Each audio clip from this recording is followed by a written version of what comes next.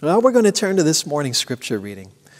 In today's gospel reading, we're going to pick up the story of Jesus as he and his disciples are in the city of Jerusalem, standing at the bottom of a great hill looking up towards the temple, the house of God, this place of worship in the heart of the city. Listen now as we hear from the Gospel of Mark, the conversation that Jesus and his disciples had as they looked up at the temple one day. This morning's scripture reading comes from the book of Mark, chapter 13, verses 1 through 8. I'm reading the New International Version. As he was leaving the temple, one of his disciples said to him, "Look, teacher, what massive stones, what magnificent buildings." "Do you see all these great buildings?" replied Jesus. "Not one stone here will be left on another. Every one will be thrown down." As Jesus was sitting on the Mount of Olives opposite the temple, Peter, James, John, and Andrew asked him privately, "Tell us, when will these things happen? And what will be the sign that they are about to be fulfilled?" Jesus said to them, "Watch out that no one deceives you. Many will come in my name, claiming I am he, and will deceive many. When you hear of wars and rumors of wars, do not be alarmed. Such things must happen, but the end is still to come. Nation will rise against nation, and kingdom against kingdom. There will be earthquakes in various places and famines. These are the beginning of birth pains."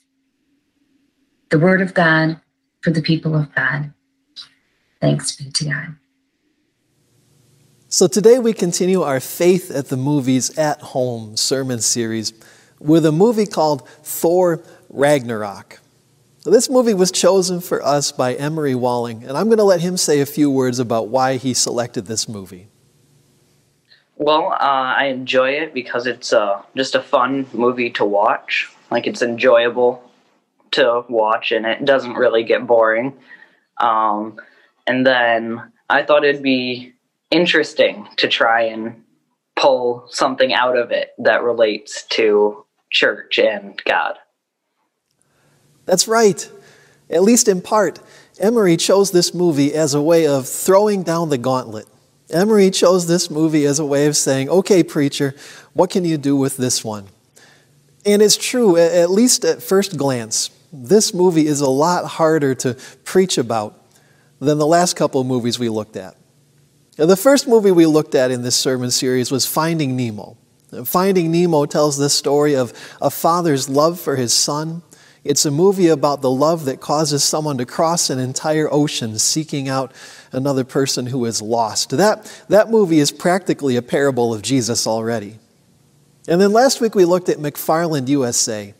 McFarland USA is a movie about running the race and persevering and finding value in community more than we find it in material things. And that movie might as well be a letter to the church from the Apostle Paul. But this week's movie, well, this week we've got a superhero movie with all of the choreographed violence of a modern superhero movie. The majority of this film, Thor Ragnarok, is made up of people punching and stabbing and throwing each other through the air.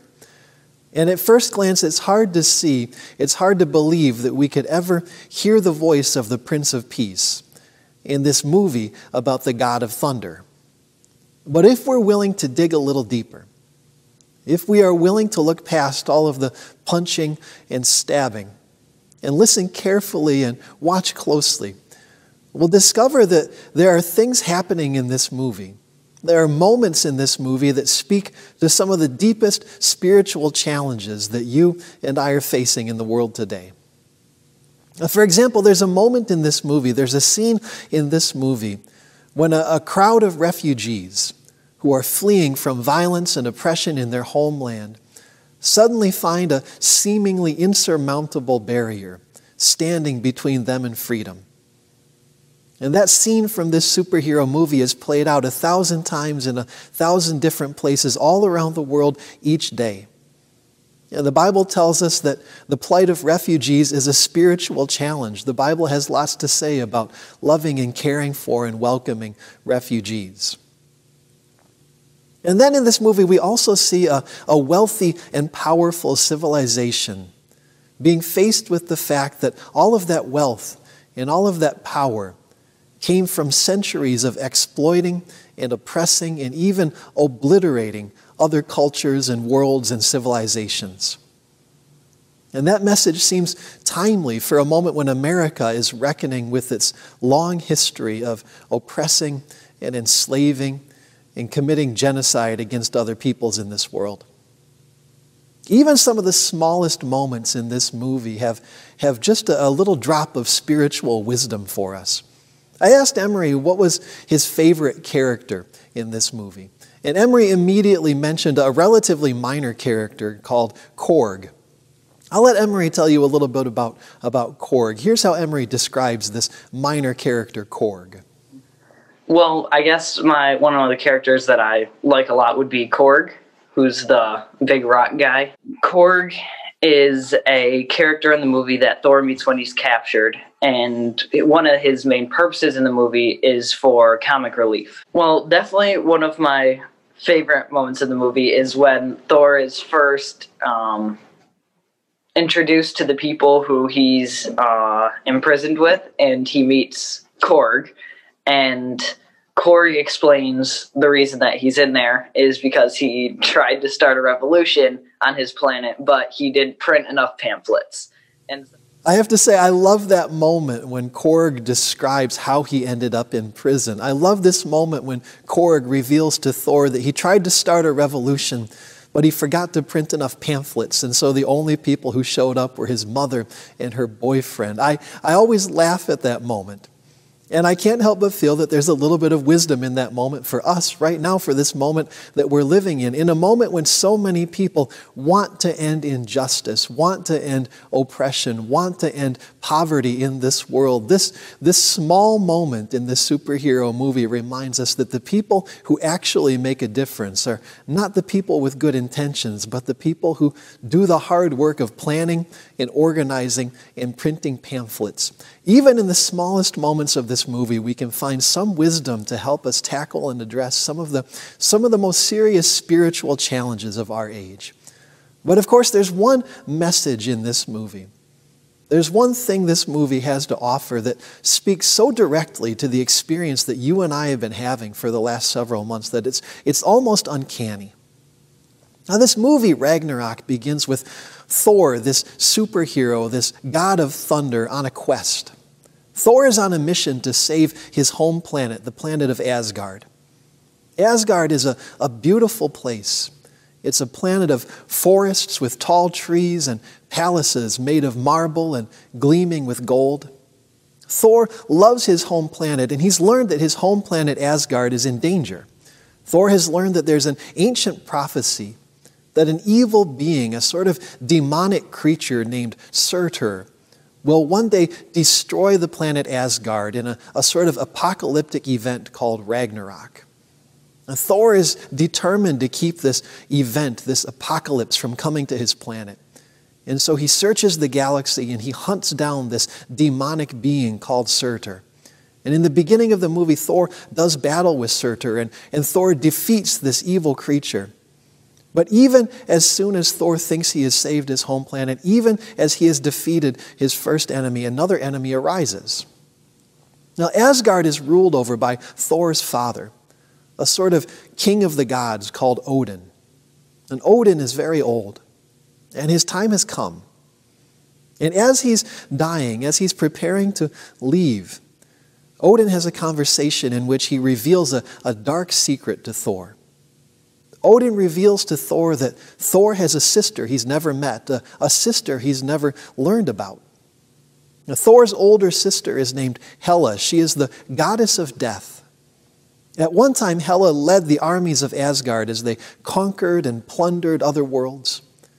But Hela's power and her ambition became too great. Odin became afraid of what she would do if she were left unchecked, and so he imprisoned her. He caged her up, and caused an entire planet to forget that she had even existed. But as he's dying, Odin tells Thor that he will no longer be present. His power will no longer keep her imprisoned. And so when he dies, she will return. And then Odin dies. And sure enough, as soon as Odin is gone, Hela appears. And she easily defeats Thor in battle. And then she takes control of the planet Asgard. And she begins a reign of terror and violence and oppression, killing and beating down anyone who dares to stand against her. And Hela is a truly terrifying villain, this goddess of death. Hela has the ability to cause swords to materialize and go flying through the air, an infinite number of swords and blades. She's a sort of one-woman walking, talking military industrial complex. And the thing that makes Hela a truly terrifying enemy for Thor to face in this movie is that her power only increases. Hela's power comes directly from the planet Asgard, and so the longer she stays on the planet Asgard, the more powerful she becomes. Thor and his friends are afraid that if she remains on the planet, if she's not defeated, then her power will become so great that she will be able to conquer and rule and maybe even destroy the entire galaxy. And so Thor and his friends try to overthrow Hela, but she just flicks them away like so many flies. And finally, in his moment of ultimate desperation, when Thor has tried everything he can think of, when he has used all of his power and none of it has been able to unseat or defeat Hela, Thor has a moment of horrible realization. Thor realizes that he won't be able to save his home planet of Asgard. I imagine in that moment, this god of thunder, Thor, felt an awful lot like Jesus feels in this morning's scripture reading. In today's scripture reading, we find Jesus towards the end of his ministry. And Jesus is in the city of Jerusalem. He rode into the city of Jerusalem just a few days earlier on the back of a donkey. And Jesus caused quite a stir when he entered the city. Many people and great crowds of people came out to see and watch as Jesus entered the city of Jerusalem as he rode on that donkey through the gates. Many of the people in Jerusalem were convinced that Jesus was about to reveal himself as the long-awaited Messiah. Many people were hoping that Jesus would claim power, that he would declare himself king and then call on the people to rise up in revolution against their enemy, the mighty Roman Empire. Many people hoped that Jesus would lead the armies of God's people against the Romans and drive them out of the city of Jerusalem forever. And Jesus, when he rode into the city, though, he didn't declare himself king. He didn't march into a palace and sit on a throne. Instead, he went to the temple, the house of God, this place of worship on a hill in the heart of the city. And there in the temple, Jesus started teaching the people. Day after day, he returned to the temple and sat on the temple steps and spent hours and hours teaching anyone who would listen. He taught them about the ways of God. He taught them about the love of God. He taught them about the kingdom of God. And then after days and days of teaching the people in the temple, there comes this moment, this conversation that Jesus has with his disciples. One evening after a long day of teaching, Jesus and his disciples start to leave the temple. They walk out the gates, they walk down the hill, and as they reach the bottom of the hill, one of Jesus' disciples looks back over his shoulder, back up at the temple complex and says, "Teacher, would you look at those buildings? Just look at the size of those stones." And so Jesus and the other disciples turn around and they look back up the hill at the temple. And what they saw as they looked back up the hill at this house of God would have been truly awe-inspiring. Standing there at the bottom of the hill, they would have been looking up at the walls surrounding the temple. And just the walls surrounding the temple were magnificent. They towered over the disciples, 20 stories tall. These walls were made of massive stones. Some of these stones were bigger than school buses. The biggest of the stones in this gigantic wall around the temple weighed 400, maybe 500 tons. And yet these enormous stones were carved with such precision that even though there was no mortar between the stones holding them together, it was impossible to slip even so much as a piece of paper between the stones. And then on the top of the hill, rising out in the midst of these massive walls, was the temple itself. a complex of buildings made of gleaming white marble and decorated with gold. People said that it was dangerous to look at the temple on a sunny day. The temple shined with such brilliance as it reflected the rays of the sun that you could easily lose your eyesight completely if you stared at the temple for too long. That's what Jesus and his disciples did at the bottom of the hill. They looked back up towards the temple, and their hearts were filled with awe at the magnificence of this structure, this house of God, this home of God here on earth.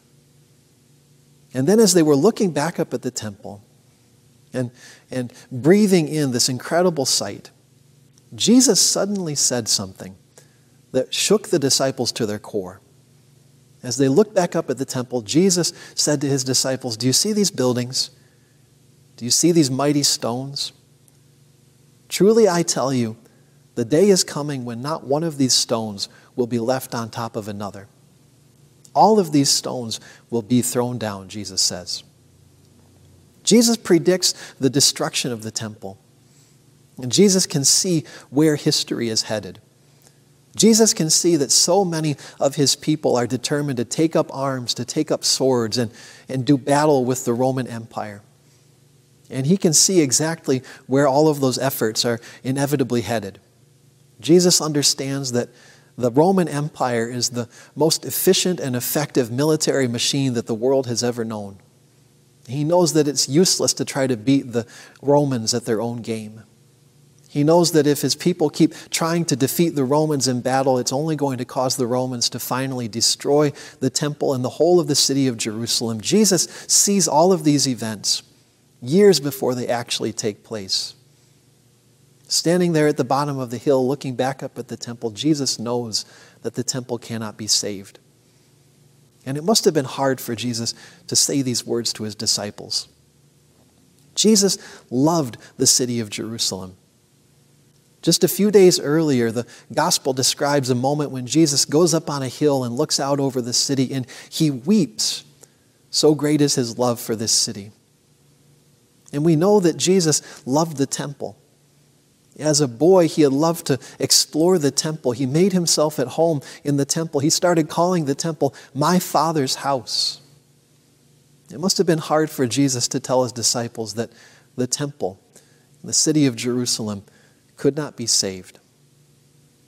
Standing there at the bottom of the hill, Jesus sees an opportunity to teach the disciples something important about who he is and why he came into this world. He sees an opportunity to prepare them for the difficult events that they're about to experience. Standing there at the bottom of the hill, Jesus is trying to tell his disciples, these buildings are beautiful, and they move our hearts, and they inspire us to look to the heavens. But God did not send me into this world to save these buildings. God did not send me into this world to save these stones. My mission, the reason I came into this world, was to save the thing that is truly closest to the heart of God. I came into this world to save not the buildings, but the people. Jesus understands that God loves even more than the house of God on earth, even more than these buildings made with marble and gleaming with gold. God loves the people. And Thor has a moment in his battle with Hela when he suddenly realizes that even though he cannot save Asgard, even though he cannot save the planet, even though he cannot save all of this marble and gold, he can save the people. As Thor is doing battle with Hela, he realizes what he has to do. I'll let Emery describe what happens next in this movie and why it matters to us. They're trying to figure out how to defeat Hela when Thor goes to talk to his father for a second time, where he explains that the people of Asgard is what Asgard is, not the place of Asgard. So that's when he realizes what he needs to do. So what he needs to do is go and save the people of Asgard by getting them off of Asgard and then destroying the planet, because that's where Hela draws her power from. One of the main ideas at the end of the movie is that the Asgard is a people, not a place. So you could also relate that to the church being a group of people, not just a place you go to worship. Yeah, so the message that's in that is definitely that the church is the people, not the building. We're all part of the church. So at this particular point in time, that's a really important message, and one that I think a lot of us could definitely take to heart. It's because we're currently not able to go to the building of our church safely. And there you have it. In this superhero movie from 2017, we can hear an echo of the voice of Jesus. If we listen carefully, we can hear Jesus giving us exactly the wisdom that we need in this moment, the wisdom that we've needed for the last several months. Buildings are wonderful.